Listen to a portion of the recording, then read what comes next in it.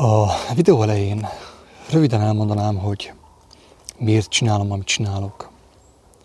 Persze, aki már hallgatott az eddigi videók közül, felvételek közül, tudja, hogy mi az okom, mi a célom azzal, amit csinálok. A legrövidebben úgy tudnám fogalmazni a választ erre a kérdésre, hogy azért teszem, amit teszek, mert az igazság felszabadít.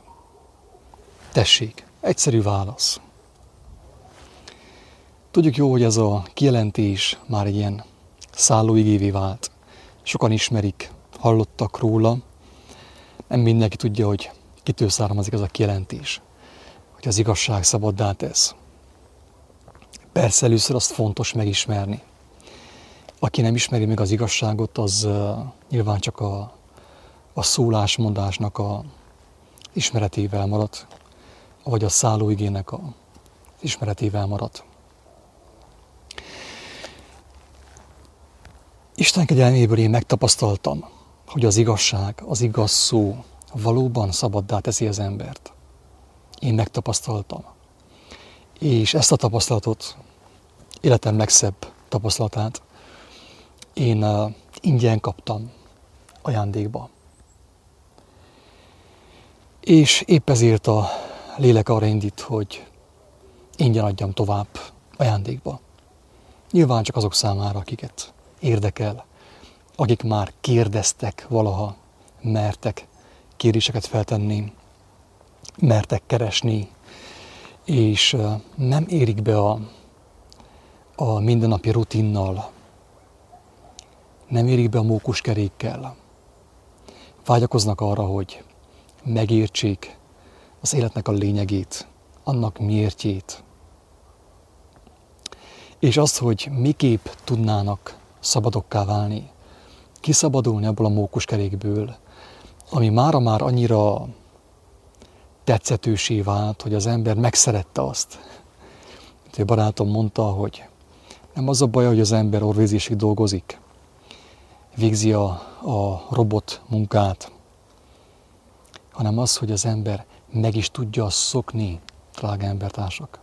Meg is lehet szokni a hazugságot, az élettelenséget, a szeretetlenséget. Meg lehet szokni.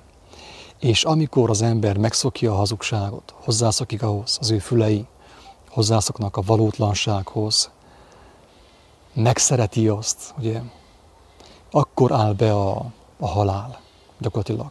És nem csupán fizikailag, hanem, mint tudjuk, lelkileg is.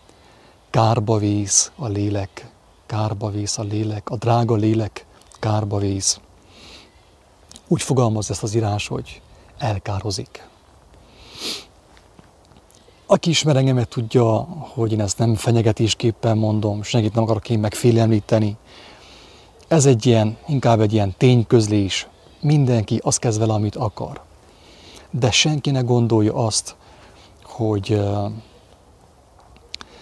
ha ő nem tesz annak érdekében, hogy az élete, az életének a minősége, a lelkének az állapota, annak minősége megváltozzon.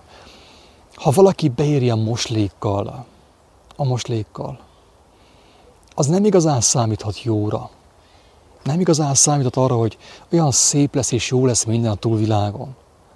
Drága barátaim, ez mesehabbal. Aki azt gondolja, hogy csak a semmiből, a derültékből megérkezik a jó, a tökéletes, a szép, az ékes, annak el kell mondjam, hogy durván becsapja magát, és nagyon kellemetlen meglepetésben lehet része az utolsó órában. Persze az előbb azt mondtam, hogy én, amit kaptam, ez ajándék volt. Hogy igazából ajándék volt, de én receptív voltam rá, fogékony voltam rá, igazságkereső voltam. Hosszú éveken keresztül kerestem az igazságot. Nem hittem el, hogy az élet annyiban áll, amit mi itten látunk a földi szemeinkkel. Nem tudtam elinni, nem tudtam bevenni egyszerűen. Eszünk, iszunk, kakálunk, szaporítunk, azzal fekszünk le. Aki azt gondolja, hogy ez az élet, és megszokta ezt a gondolatot, hogy az életnek ez a lényege, az így volt eltervezve, az az ember sajnos menthetetlen, mert már össze van barátkozva azzal, amit ő életnek hisz, ami nem más, mint a halál, az elmúlás, mókuskerék és társai. A Máté evangéliumát én a 9. fejezetig olvastam fel, így teljesen nyilvánosan, nem titkosan, hanem nyilvánosan, és magyaráztam el néhány dolgot belőle, és volt egy ilyen hosszabb szünet. De most már én is éreztem azt, hogy szükségem van nekem is arra, hogy megújuljak, hogy igyak az élet vízéből. Ugye? És azt mondta Jézus, hogy ő az a víz. Ő tud adni olyan vizet nekünk, amit, hogyha megiszunk, akkor megtelünk élettel vele. Megtelünk élettel, igen. Megújulunk, felfrissülünk tőle.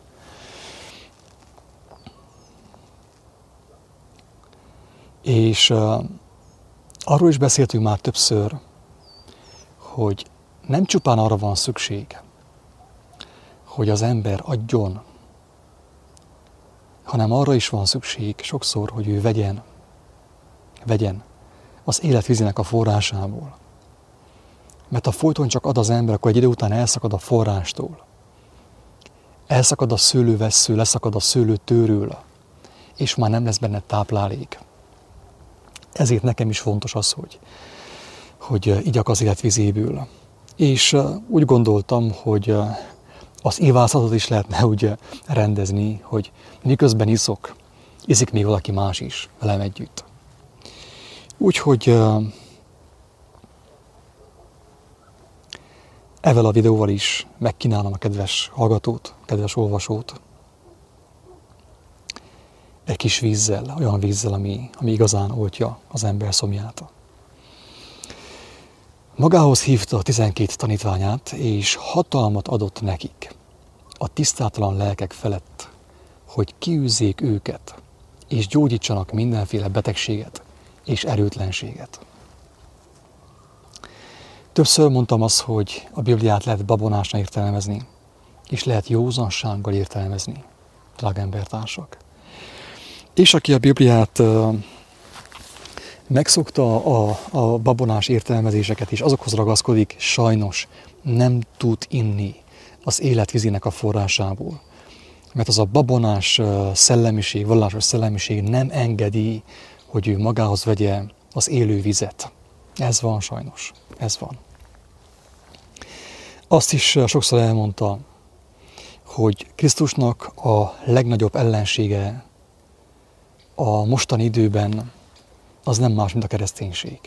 Én ezt nem titkolom, bárkinek elmondom, jöhet a pápa, bármelyik talpnyalója, bárki, elmondom a szemébe, hogy Jézusnak, az ő beszédének, tanításának a legnagyobb ellensége a mai kereszténység. Nem állítom azt, hogy ez mindig is így volt. Nem ezt mondom, hogy mindig is így volt. De sajnos most, amit lehet látni a kereszténységben, az annyira messze áll Jézustól, az ő beszédétől, hogy talán messzebb nem is állhatna, mivel hogy épp az ő nevét használják fel arra, hogy hazugságokkal megtöltsék, babonasággal megtöltsék az emberek fejét. Tehát itt ezen a ponton ugye meg kell állni, és ki kell jelenteni azt, hogy itt nem egy ilyen varázslásról volt szó, hogy akkor Jézus megérintette őket a varázs pálcájával, és kaptak erőt, meg hatalmat. Hirtelen ugye egy ilyen elektromos sokkot kaptak tőle, vagy nem tudom én mit. Nem erről van szó, drága embertársak. Itt arról van szó, hogy az ő barátai, ugye az apostolok, ők már vele voltak egy jó ideje. Ott tartunk már ugye a 10. fejezetnél, tehát egyértelmű, hogy ők már egy ideje vele voltak. Hallották az ő beszédét, az ő tanítását. Látták őt cselekedni, megnyilvánulni, erővel és hatalommal. Fel is tűnt számukra az, hogy nem úgy beszél, mint egy írástudó, hanem úgy, mint akinek hatalma van, mennyei erővel rendelkezik.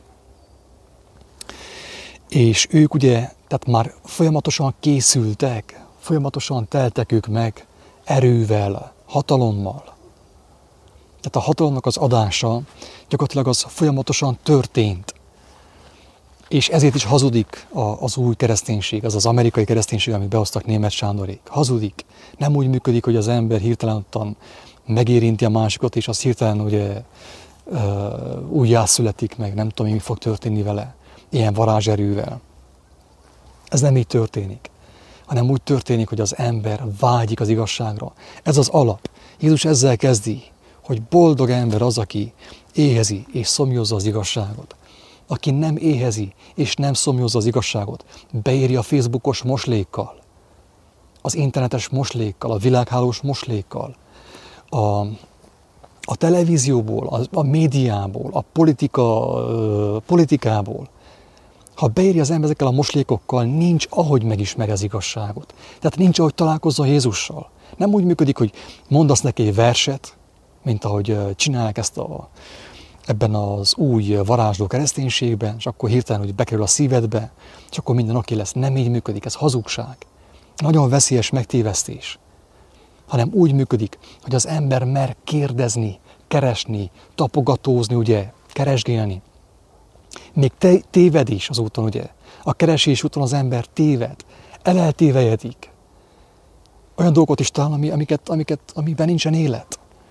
De hogyha az Úristen látja, hogy valakinek tényleg az a szándéka, hogy megismeri az igazságot, megigazítja őt, elesik, felkel, és megy tovább az úton. Tehát Jézussal, szokták mondani, hogy találkoztam Jézussal. De ennek fele mese. 99%-a, most lehet, hogy túloztam, mese, drága barátaim. Találkoztál egy vallással. Azt mondják az emberek, hogy megtértem. Nem megtértél. Betértél egy szektába, egy vallásos felekezetbe. Nincs semmiféle megtérés. Kár az ember átassa magát. Tehát az ember még el sem tud jutni. Az ember el sem tud jutni, hogy találkozzon az ő szellemiségével, az ő lelkével, az ő bölcsességével, az ő szeretetével, az ő hatalmával, hogyha előtte ő nem volt igazságkereső, ha nem éhezte az igazságot, ha az ő természete nem volt olyan, hogy valahogy, mit tudom, egy tanítóbácsi régebben, egy jó, egészséges jellemű ember, ha valakivel nem kívántatta meg az igazságot, ha a gyermek nem vált igazságkeresővé, csak pénzkeresővé, nincs ahogy találkozom Jézussal. Tehát lehet mesélni reggeltől estig arról, hogy valaki elmondott egy verset Jézusnak, és hirtelen találkozott vele, és nem tudom én, mi történt. Én nem azt mondom, hogy az Úristen kegyelme nem érinti meg az embert, ilyenkor is. Megérintheti, teljesen biztos. De csak akkor, ha olyan az embernek a szándéka, vágyik az élet igazságának a megismerésére, drága embertársak.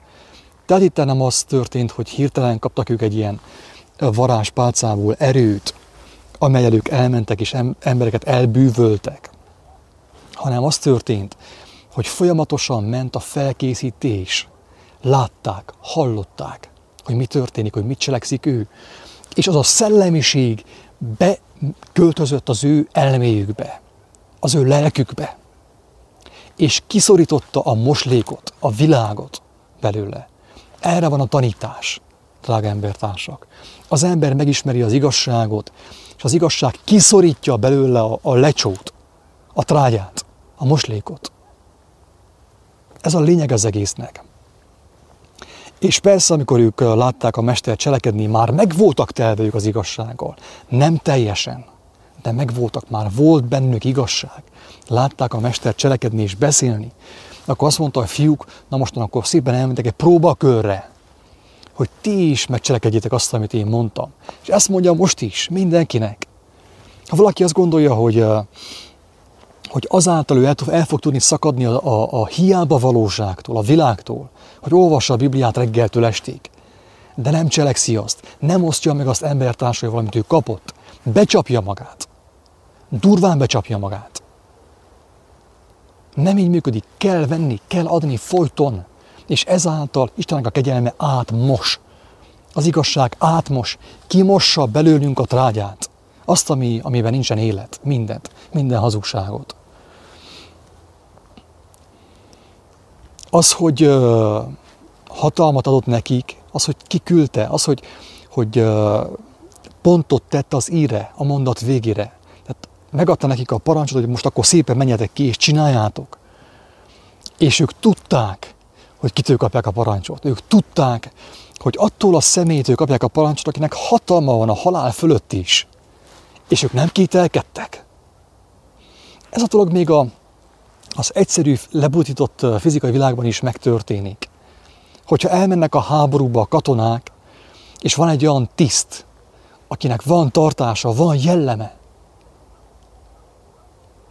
az mond nekik egy szónoklatot, és azok mennek a harcba, és győzni fognak. Így van-e?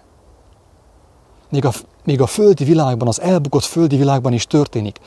Vagy az, hogyha az egyik kutya látja azt, hogy az egyik milyen hősiesen támad, hát ő is bátorságot merít, erőt merít. És ő is fog támadni. És talán még győzni is fog. Mert megtelik erővel, ugye bátorsággal. Nem kell a dolgot túl misztifikálni. Itt arról van szó, hogy ő, miután ő tanította, kimosta belőlük a hazugságot, kimosta belőlük a vallást, kimosta belőlük a zsidót. Senkit nem szeretnék én megsérteni. De kimosatta volna belőlük a székelyt is, a magyart is. Kimosta belőlük azt a hagyományt, a néphagyományt, a babonaságot. Meg voltak telve igazsággal. Azt mondta, hogy na most akkor, fiúk, menjünk a harcba. És ők szépen vigyázba válták magukat, és indultak. És cselekedték azt, amit Jézus is cselekedett. És aki nem cselekszi ma azt, amit ő cselekedett, az hiába áltatja magát, hogy ja, Jézus követő, meg keresztény, ottan színezheti reggeltől estig. Lehet színezni nyugodtan. A szavakkal. Mert a szavakkal az ember becsapja magát. Tehát Isten országa erőben és hatalomban áll. Ott emberek kell megszabaduljanak, drága barátom. Ha te valóban megismerted az igazságot, akkor alkalmas vagy arra, hogy embereknek az átadd. Bele lehet az orrukba az igazságot. Hogy megkívánják azt, és megszabaduljanak általa. Hogyha ez nem történik az életedben, akkor te magadnak hiába mondod, hogy jaj, hát dicsőítettük az Urat. Az, hogy az Úr közben mit csinált, az egy másik kérdés. Hogy unatkozott ő fenn a mennyben. Ugye a próféta által mit mond az Ószövetségben? Azt mondja, hogy hagyjátok abban, ne csináljátok. Nem hiszem el. Nem jött fel az illata. Hazugok vagytok. Bűnösök vagytok. Nem kell nekem ének, sem hárfa, sem semmi. Ezt mondta az Ószövetségben, bizonyos helyen. Mentek az emberek dicsőíteni, hogy szép vagy Uram, és jó vagy Uram, meg minden. De közben Isten azt mondta, hogy a próféta által, hogy hagyjátok abba. Most is azt kell mondjam, embertársaimnak, mindenkinek, magamnak, és mindenkinek, hogy hagyjuk abba a színházat. A kirakatot szépen zárjuk be. Elég volt a képmutatásból, a hazugságból. Aki igazságban jár, az erőben jár, hatalomban jár. Képes arra, hogy segítsen embertársainak. Képes kiűzni a hazugságot, a lecsót az embertársaiból. Képes velük az igazságot megszerettetni. Képes igazi vigasztalást adni nekik. Itt kezdődik az Isten dicsőítés. Nem ott, hogy éneklünk Istennek meg Jézusnak, mint egy ilyen, tényleg egy ilyen babonás mesében. Őrültség, ami történik a kereszténységben. Azért is olvasom fel, lássátok, halljátok ti is, hogy a vallás és az igazság két különböző fogalom olyan messze vannak egymástól, mint a pokol a mennytől, szó szerint. És aki ezt nem akarja megérteni, nincs ahogy kijöjjön a mókuskerékből. Nincs ahogy megszabaduljon. Tehát hatalmat adott nekik a tisztátalan lelkek felett. Mi a tisztátalan lélek? Én az vagyok, ugye? Te az vagy. Mindenki az. Akiben babonaság van, hazugság van, mindenki tisztátalan lélek. Hatalmat adott nekik az igazság által a tisztátalan lelkek fölött. És akik figyeltek rá, azok megszabadultak, szembesültek a butaságaikkal, azokkal a magaslatokkal, amelyek elválasztják őket Istentől. Az igazságtól, drága embertársak. És mi történik akkor, amikor a hazugság kimegy az emberből? Az igazság benne van. Hát mi az igazság? Hát az igazság az élet. Én vagyok az út, az igazság és az élet. hogyha az embernek a fejéből és a lelkéből kiveszik a gonoszságot, a hazugságot, a babonaságot, és bekerül helyette az igazság, mi fog történni? Most őszintén, egyszerű, középcsoportos logikával mi fog történni?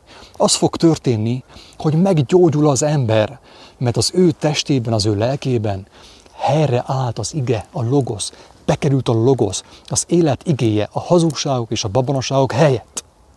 Tessék, ott a gyógyulás. Én teljesen biztos vagyok abban, hogy vannak olyan dolgok is, amiket az Úristen cselekszik, ami számunkra láthatatlan. Vannak instant gyógyulások. Tudom, láttam én is ilyent. Ilyen is van. De ez is pont azért van, hogy az Úristen bizonságot tesz az én szavam mellett, a te szavad mellett, amennyiben a te szavad igaz. Érthető? Ilyenek történnek. A 12 apostol neve pedig ez. Az első Simon, akit Péternek hívnak, és testvére András. Jakab, Zebedeus fia, és testvére János. Fülöp és Bertalan. Hallod, Bertalan? Te is ott vagy közöttük. Fülöp és Bertalan, Tamás és Máté, a vámszedő. Jakab, Alfeus fia, és Taddeus. Simon, a kánaáni, és Júdás, az Iskariótes, aki el is árulta őt. Ezt a 12-t küldte ki Jézus, és megparancsolta nekik: pogányok útjára ne térjetek le, és samáriai városba se menjetek be, hanem menjetek inkább Izrael házának elveszett juhaihoz. Tehát először a zsidókhoz küldte az apostolokat. Ő is először a sajátjaihoz ment. Én is először megyek a sajátjaimhoz. Elmondom itten Gyergyóban, elmondom a Hargitán, elmondom ugye Székelyföldön, Erdélyben. Hogyha itt nem kell senkinek, hát akkor megyek tovább, nincs mit csináljak. Én sem. Ha itt valakinek nem kell az igazság, kell a babonaság, a vallás, az ostobaság, én nincs mit csináljak. Először itt elmondom azt, amit megtudtam. Itt szépen elmondom, megmutatom mindenkinek, aki kíváncsi erre. Menjetek és hirdessétek mindenütt, elközelített a mennyek országa. Annyira intenzív az evangélium, hogy szinte minden bekezdésnél meg kell álljak, hogy mondjak valamit. Szeretném azt hangsúlyozni. Én nem szeretnék itt mindenkinek bekanalazni mindent a szájába. Én ezt csupán, tehát senki ne alapozzon arra, amit én mondok. Az alap nem én vagyok. Az alap nem az én evangéliumi értelmezésem. Érthető? Az alap az, hogy az ember személyesen, ez a kulcs szó, ezt már rengetegszer mondtuk. Az ember személyesen, érthető, személyesen, nem tömegesen, nem csordában, nem nyájban, személyesen vágyja az igazságot. Ez az alap. És ő megismeri azt. Ketten vagy hárman találkoznak, beszélgetnek, megtörik a kenyeret, megosztják egymással, megtelnek erővel. Szükséges, hogy legyenek mindenkinek személyes kijelentései, mert az a hit, az a kijelentés, amit te emberektől szereztél, az ideig, óráig való csak, azt úgy el tudják tőled venni, mint ahogy odaadták neked. Érthető? Hogy miért fontos az, hogy valaki személyesen megismeri az igazságot? Mert ha valaki tőlem ismeri meg, egy másik embertől, egy paptól, egy lelkésztől, na attól az embertől olyan könnyen elkapkodják a madarak az igazság magvait, hogy észre sem vette, és már vissza van süllyedve a lecsóba, a világba, a fekete lyukba. Azt mondja Jézus, hogy menjetek és hirdessétek mindenütt, hogy elközelített a mennyek országa. Én most azt mondom neked, hogy elközelített hozzád a mennyek országa, drága barátom. Ha a szavakat hallod, akkor azt jelenti, hogy hozzád eljött a lehetőség, hogy megszabadulj. Ha te tovább fogsz görgetni lefelé a Facebookon, vagy ott, ahol vagy, tovább fogsz szaladni a mókuskerékben, ahelyett, hogy háttérbe lépél, visszavonulj, elgondolkozzál, fohászkodj, mint gyermek. Ha te nem azt fogod választani, hogy belekapaszkodjál, akkor visszamész. Ezt szépen meghallgatod, és tovább görgetsz lefelé, és semmi nem fog változni az életedben. De most ezekkel a szavakkal is elközelített hozzád az Isten országa, drága barátom. Az igazság, ami által megszabadulhatsz, ha úgy döntesz. Én nem tudok dönteni helyetted. Sem Jóska bácsi, sem a pap bácsi, sem a pápa bácsi. Senki. Az ég adta világon. Ha te úgy döntesz, hogy elmész és elindulsz, hogy megkeresd, megtaláld az igazságot, hogy te személyesen megismert, akkor teljesen biztos, hogy meg fogsz szabadulni, és meg fogod látni az igazi életet, amelyet az Úristen elrendelt, a mennyek országát. Ennyi az egész. Ugye az első szó az volt, hogy mondjátok azt, hogy eljött hozzátok a mennyek országa, közel jött hozzátok a mennyek országa. Miért mondta ezt? Azért, mert tudta, hogyha ezt a kijelentést valaki befogadja, utána még fog következni nagyon sok más kijelentés. Érthető? Tehát nem csupán egy mondat, hogy eljött hozzátok a mennyek országa, hanem ez az első mondat, hogy azért jöttem, hogy elhozzam hozzád Isten országát, az igazságot, ami által teljesen szabaddá válhatsz. Ez az első kijelentés. Kell vagy nem kell. Ha kell, na gyere, üljünk le. Üljünk meg egy kávét, üljünk meg egy sört. Beszélgessünk.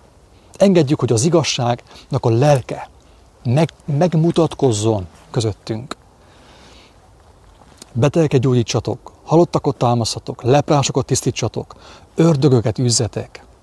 Ingyen vettétek, ingyen adjátok. Itt bukik el megint az egész vallásos mozgalom, az összes, kivétel nélkül. Ingyen vettétek, ingyen adjátok. Miért olyan nehéz megérteni azt, hogy az igazságot nem lehet adni-venni. Megvesszük pénzzel, továbbadjuk, ugye? Kereskedünk vele, nyerészkedünk vele, magánrepülőgépek. Nem is akarom ezt tovább sorolni, mert lehangolom saját magamat, hogyha tovább sorolom azt, hogy mi történik Jézus nevében a világban. Őrültség. De elmondta Jézus azt, hogy abban, amit nektek odaadtam, abban gyógyulás van. Benne van a halottak feltámadása. Őrültség, tehát hihetetlen, nem tudjuk felfogni ezt, hogy mi az, hogy Lázár kijött a sírból. Mert Isten azt akarta, hogy mutassa meg, hogy igen, amit ő mondott, abban élet van. Leprásokat tisztítsatok, ördögöket űzzetek, ingyen vetitek, ingyen adjátok. Az ördögüzésre most nem fog kitérni, mert erről a témáról már van vagy 10 videó az interneten, a Facebookon és a YouTube-on. Az ördögüzés is, ami történik a kereszténységben, az maga tehát nevetséges és siralmas egyben. Tehát nevetséges és siralmas egyben, ami történik, hogy meggyalázták az igazságot az ördögüzéssel, amit művelnek a kereszténységben.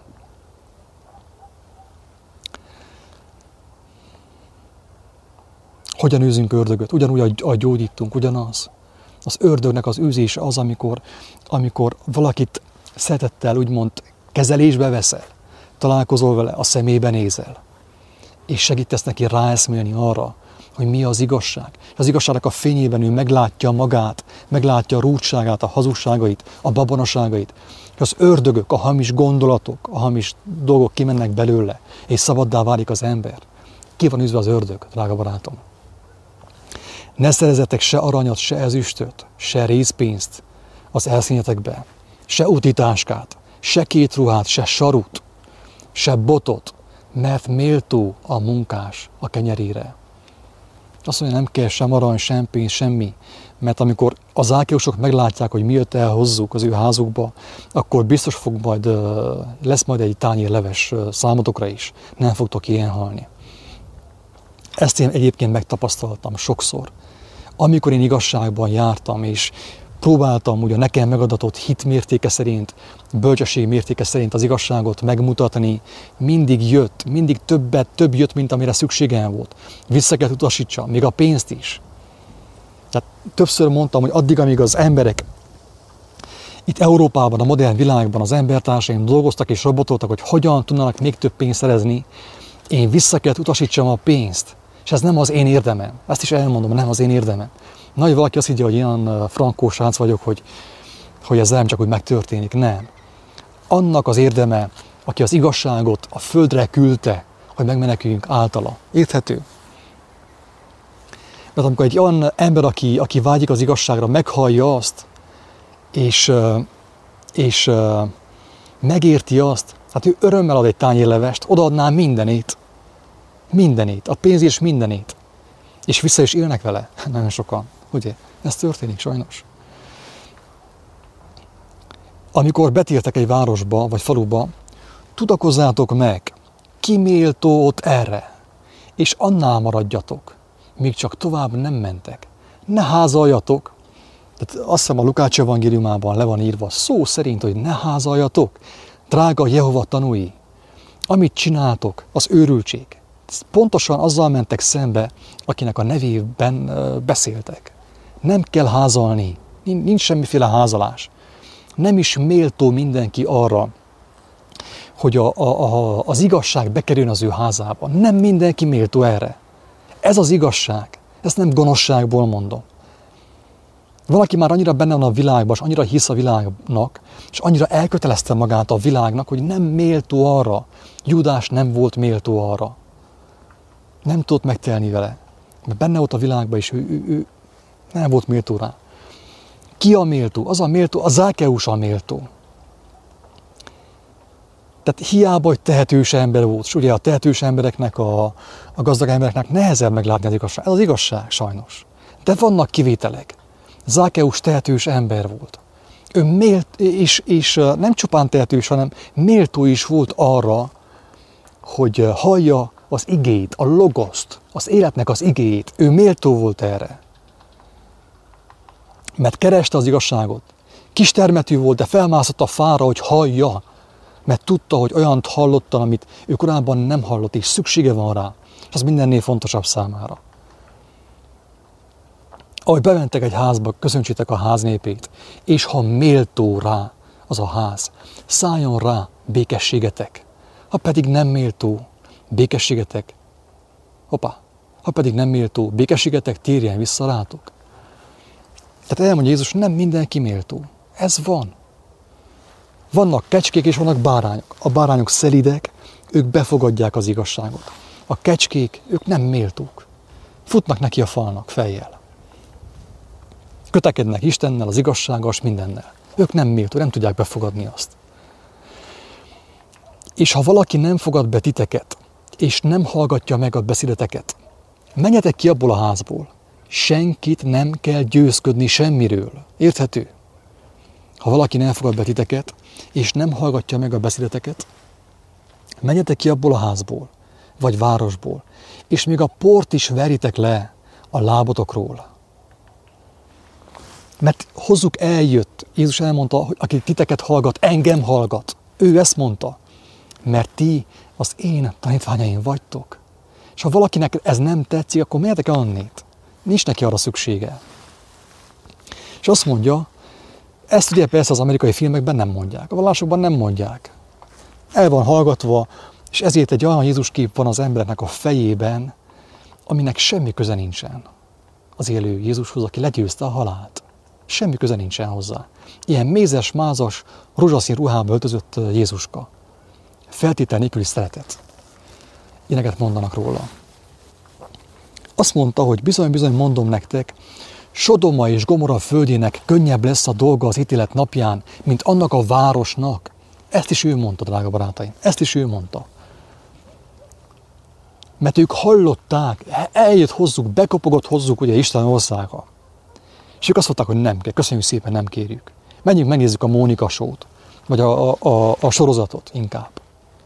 Nem méltó, azt mondja, hogy a lábaitokat rázzátok szépen le, törjétek le, bizonyságul ellenük, hogy ők hallhatták volna, megkapaszkodhattak volna az igazságba, megmenekülhettek volna, de ők a világot választották. Ime, én elküldelek titeket, mint juhokat a farkasok közé. Legyetek azért okosak, mint a kígyók, és szelídek, mint a galambok. Igenis, szükség van az okosságra. Néha a ravasságra is. Van egy olyan ravasság, amit az ember kell alkalmazni bizonyos szituációkban. Hogy hogyan közelítse meg az embertársait. És ez a ravasság idézőjelben nem egy gonosz ravasság, hanem egy bölcs ravasság. Ami szelídséggel is társul mellesleg. Szelídek, mint a galambok. De óvakodjatok az emberektől, mert törvényszékre adnak, és zsinagógáikban megkorbácsolnak titeket. Óvakodjatok tőlük, mert a legtöbben földhöz ragadtak, megütköznek a szavaitokba, és meg akarnak ölni. A sötétség mindig is meg akar ölni a világosságot, az igazságot. Nem tudja elviselni. Megkorbácsolnak, és azt mondja, hol történik ez?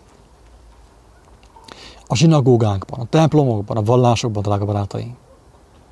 Ez van. Be vannak ők már állítva, mint a vekker. Nem értik az igazságot. Mert a hamis magaslatok, ugye az ördögök, a hamis gondolatok olyan magasan vannak az ő elméjükben, hogy nem tudják befogadni azt, amit nekik mondtok. Az ilyenekkel ne foglalkozzatok. Hagyjátok ottan őket ott, ahol vannak. Maradjanak benne hazugságaikban, hogyha ők már azt választották. Azt mondja, sőt, helytartók és királyok elé hurcolnak titeket. Érettem. Tanúbizonyságul nekik és a pogányoknak. Ez fog történni. De amikor átadnak titeket, ne aggodalmaskodjatok. Hogyan vagy mit szóljatok. Mert megadatik nektek abban az órában, mit mondjatok. Nem kell félni. Aki igazságban jár, megismerte, azt nem fél, hogy mit fog majd mondani. Semmit nem fog mondani. Az ég adta világon semmit, mert nem te kell beszélj, hanem az igazság lelke fog szólni általad. Te csak gyermekként átadod magad neki, és szólsz. És erő lesz benne. És szükség van arra is, hogy legyen üldöztetés, legyen törvényszék, legyen minden. Mert pont ilyen helyeken fog megmutatkozni Istennek az igazsága, Istennek a hatalma. Ezért az Úristen megengedi azt, hogy az ő gyermekeit úgymond üldözzék, vagy gonyolják, vagy bármit csinálnak velük. Mert olyankor ugye a nép köré jegyül, és meg fog szólalni az igazság, és mindenki fogja hallani. És ekképp senkinek nem lesz mentsége az utolsó órában, jaj, én nem hallottam. Senki nem mondhatja azt, hogy nem hallotta. Mert a másikat megverték, miközben mondta az igazságot, őt verték, ütötték, gyalázták, hogy te is halljad, te is megmenekülj általa. Úgyhogy nem fogod tudni azt mondani az utolsó órában, hogy te nem hallottad.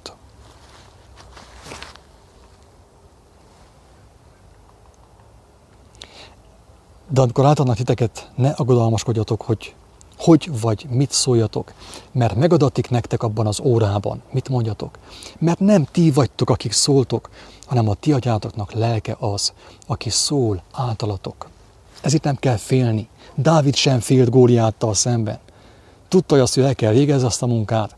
Ő nem a saját erejében bízott, nem a saját bölcsességében bízott, és legyőzte Góliátot. Ravasz volt, mint a kígyó, de mégis szerid volt, mint király, mint tudjuk. Akkor majd halálra adja testvér a testvérét, apa a gyermekét, és a gyermekek szüleik ellen támadnak, és megöletik őket. Ez a Jézus hol van a filmekből, drága barátaim? Hol van ez a Jézus a filmekből? Hol van a kereszténységből ez a Jézus? Ki lopta ki onnét? Ki lopta ki? Kit akart el? Ki rejtette el? Azt, hogy ha az igazság bemegy egy házba, ott megütközés lesz. Miért? Azért, mert a ház ragaszkodik a rutinhoz, a hagyományaihoz, a hazugságaihoz. És amikor bemegy az igazság fénye, akkor 2 ember megérti, 5 emberből, 3 ember nem érti meg. És egymás ellen támadnak.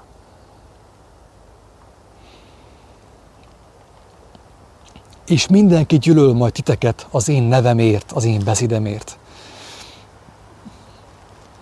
De aki mindvégig helytáll, az megtartatik. Ha az egyik városban üldöznek titeket, fussatok a másikba. Bizony mondom nektek, végig sem járjátok Izrael városait, mire eljön az emberfia.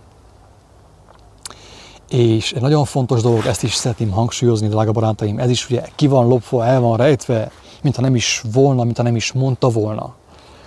Nem feljebb való a tanítvány a mesterénél, sem a szolga az ő uránál.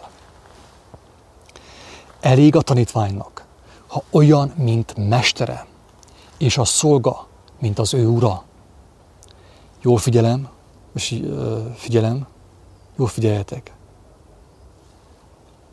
Ha a házigazdát Beelzebubnak hívták, ha a házigazdát ördögnek hívták, ha a mestert ördögnek nevezték, mennyivel inkább az ő tanítványait, az ő házanépét. Ez fog történni. Ha meg fogod ismerni az igazságot, jönnek a babonások, jönnek a vallásosok, és azt fogják mondani, hogy démon van benned, ördög van benned. Ha még nem tapasztaltál ilyent, akkor elképzelhető, még nem vagy eléggé bemerítkezve az igazságba. Hogyha már annyira megtérsz az igazsággal, hogy azt fel is vállalod emberek előtt mindenhol, akkor fogsz találkozni azzal, hogy jönnek a vallásos emberek, a zsidók, a keresztények, és a társai, és azt mondják, hogy ördög van benned, Belzebub van benned. Ezt mondták Jézusra. Jézus azt mondta, hogy ha megérted azt, amiről beszélek, veled is ez fog történni. Veled is ez fog történni. Az emberek babonásan azt fogják hinni, hogy ördög van benned, sátán van benned. Azért ne féljetek tőlük, mert nincs olyan rejtett dolog, amely napfényre ne kerülne, sem olyan titok, amely ki ne tudódnék, az igazság előbb vagy utóbb így is úgy is meg fog mutatkozni. Ez Istennek a törvénye, hogy az igazság mindig a felszínre kerüljön, drága barátaim. Nem kell félni tőlük. Amit a sötétben mondok nektek, a világosságban mondjátok el. És amit a fülbe sugva hallotok, a háztetőkről hirdessétek. Itt erről csak azt szeretném mondani erről a bekezdésről, hogy múltkorjában beszéltünk a barátaimmal, és többüknek adattak elég kemény álmok, erős álmok, tanítások, jelzések, útjelzések. És többek között nekem is voltak álmaim, vannak álmaim. Van, amikor álomban látom meg azt, hogy mit kell csináljak másnap, következő nap. Van ilyen. Egy barátom szinte rendszeresen kap álmokat, meglátja álmában, hogy másnap kivel fog találkozni. És azt a munkát ő el kell végezze. És amit álmában hallott, álmában kapott, azt ő ugye fényes nappal ugye hirdeti, megmutatja embertársainak. Tehát az, hogy amit nem ragaszkodom ahhoz, hogy ez már pedig azt jelenti, hogy az éjszakai álmok, de az teljesen biztos, hogy ez történik. Meg van mondva, az utolsó időben ez lesz.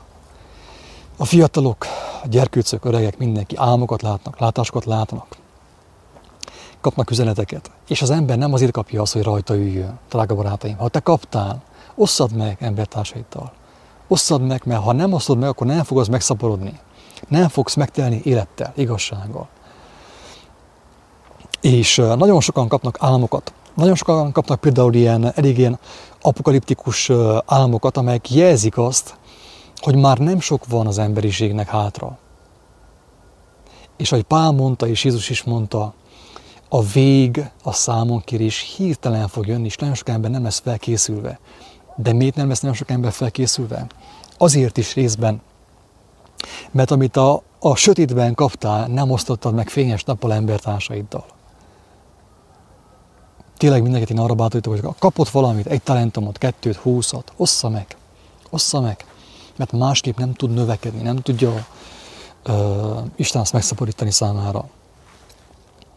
És ne féljetek azoktól, akik a testet megölik, de a lelket nem tudják megölni, hanem inkább attól féljetek, aki mind a lelket, mind a testet elveszítheti a gyehennában. Erről van egy külön videó, most már nem tudom pontosan mi a címe, de megmutatom abban a videóban azt, hogy hogyan lehet ezt a bekezdést babonásan értelmezni, és igazságban értelmezni. Én, amikor találkoztam ezzel a kijelentéssel először, akkor egyértelműen az jött nekem, hogy hát nem az emberektől kell félni, a fizikai erőtől, most akkor bezárnak, vagy megvernek, vagy mit tudom én, mi fog történni. Mert a testnek így is úgy is annyi, tehát előbb-utóbb annyi. Nem tudjuk, hogy mikor lesz vége ennek a földi pályafutásnak, életnek, de előbb-utóbb csak vége lesz. Tehát ne attól féljünk, aki fizikailag úgymond megbántalmazhat, vagy akár megölhet, hanem inkább attól féljünk, aki a testet is és a lelket is megölheti. És akkor azt mondja, olyan értelmezéssel találkoztam, hogy Istentől kell félni, mert ő aztán megölheti a lelket is. Ez ugye a vallásos, babonás értelmezés. És úgy néztem ki a fejembe, hogy tudta valaki ezt így értelmezni. Hogy Istentől féljünk, mert ő megölheti a lelket is. gyehennában. Hogy igazából lelket mi öli meg? A sok hazugság, a babonaság, a misztikus tanok, az ezotéria, az ezoterikus kereszténység, ugye ez a New Age kereszténység, az öli meg a lelket, nem Isten. Hát Isten ő ad, folyton ad, adja az erőt, adja az egészséget, adja az életet. Ő nem akar minket megölni egyáltalán. De hogyha az ember a figyelmét elfordítja róla, és ráirányítja ezekre a butaságokra, babonaságokra, akkor az lesz a vége, hogy a lelke is tönkre megy. Teste mindenképpen tönkre megy, mert az ugye halálra van ítélve, vagy már megszületett. És a lelke is tönkre fog menni, mivel hogy ő az igazság helyett a hazugságot nézte, azt követte az YouTube-on, az interneten, a Facebookon, a médiában, és nem az igazsággal foglalkozott. Tehát nem Isten az, aki a lelket elveszíti a gyehennában. Az a vallásos, babonás értelmezés, légy istenfélő, ugye ilyen babonásan féljed Istent. Őrültség, ami van. Ez van sajnos. Azt mondja tovább, hogy jó napot! Igen. Azt mondja, hogy nem de 2 verebecskét meg lehet venni egy fillérért, de a ti atyátok akarata nélkül egy sem esik le azok közül a földre. Tehát a 2 verebecskét ugye nincsen értékük a mi szemünkben. Egy fillérért meg lehet vásárolni őket. De mégis, még nekik is gondját viseli a gondviselő, drága barátaim. Nektek pedig még a fejetek hajszála is mind számon vannak tartva. Ne féljetek tehát, ti sok verebecskénél drágábbak vagytok, nyugodtan, bátran szóljatok, mert a ti atyátoknak a lelke van veletek. Tehát ezt nem lehet ennél szebben és egyértelműen megfogalmazni, drága embertársak. Aki kapott igazság morzsákat, ne rejtse véka alá, mondja ki, ossza meg, mert ezek a papok, meg ezek a vallási vezetők, ők nem arra vannak, hogy az emberiséget elvigyék az igazságra, hanem arra, hogy a szektában, a rendszerben, a gépben tartsák őket. És ha te kaptál valamit, kaptál egy talentumot, és nem osztod meg, akkor nem fogja hallani az embertársat. Nem kell félni. Az, hogy most azt mondják, hogy szektás, ez a minimum. Persze ez megtörténik, hogy szektás vagy, megbolondultál, minden. Ez mind meg fog történni sajnos. De nem kell emiatt félni, mert az embernek a lelke sokkal értékesebb, mint a teste. A test az ideig, óráig való, a lélek az örökké való. Szép magyar nyelv elmondja a lényeget. És azt mondja, hogy mert mit használ az embernek, hogyha a világot megnyeri, ugye? Mindenki lájkolja őt, és senki nem haragszik, mindenki jót beszél róla. Mit használ az embernek, hogyha mindent megkap? És az emberek szerint éli az életét, de a lelkében kárt val, a lelkét elveszíti. Mit használ az embernek? Gondolkozzunk el rajta.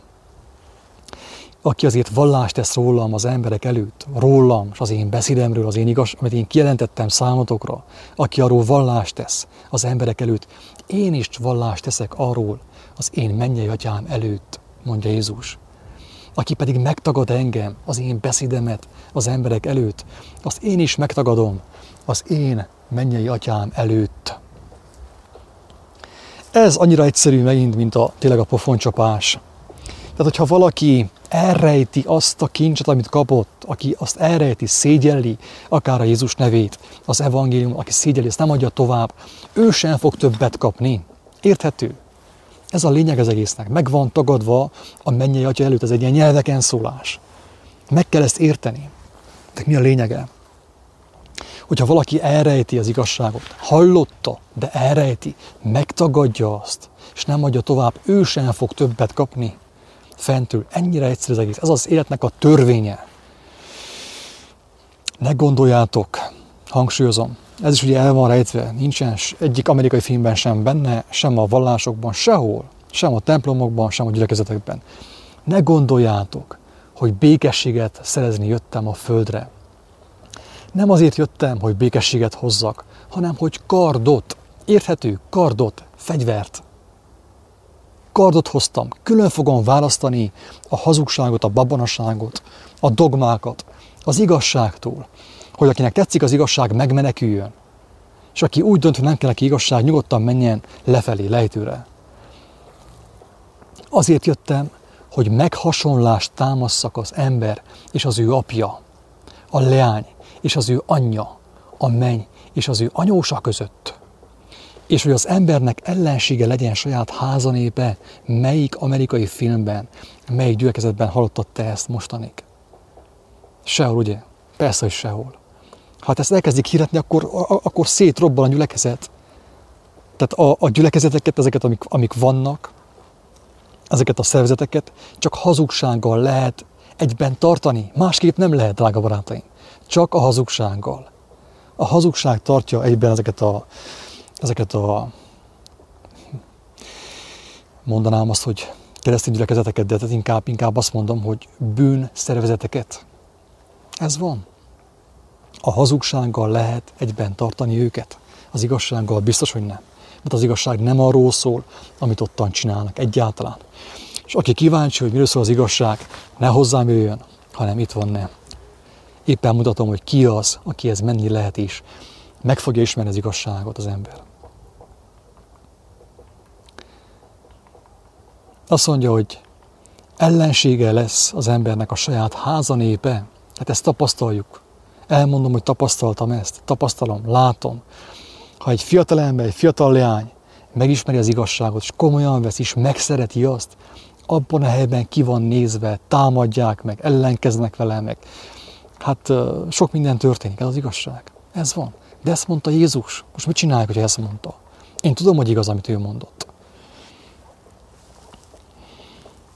Amikor nekem azt mondják, hogy jaj, hát megtértem, vagy Jézushoz fordultam, és olyan békesség lett minden, és minden olyan szép lett a családunkban. Én ezt nem hiszem el. Megmondom, hogy kérem, kapcsolja ki, mert nem hiszem el. Tehát van egy család, egy ház, ugye, hazugságban él az a család, mit tudom én, már 30 éve, ebben a földi gondolkodásban. Bejön az igazság, a mennyei gondolkodás, és akkor mindenki olyan békés lesz tőle. Na ez a vallás. Tehát itt ez teljesen biztos, hogy az ember nem megtért, hanem betért valahova, betért egy ilyen izébe, egy ilyen mozgalomba.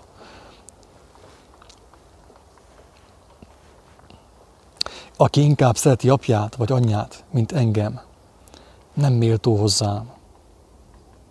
Súlyos szavak ezek, drága barátaim. Aki inkább szereti az apját vagy anyját, mint engem, nem méltó hozzám. És aki inkább szereti fiát és leányát, mint engem, nem méltó hozzám. Nem fogja megismerni az igazságot.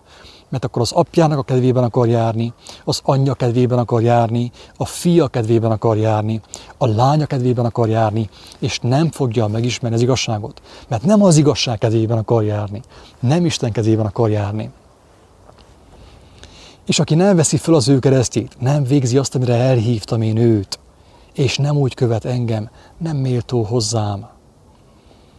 Ez az evangélium, drága barátaim, eléggé erős. Az örömhír mégis az benne, hogy olyan lelki béke költözik az embernek az életében, amilyen korábban nem tapasztalt.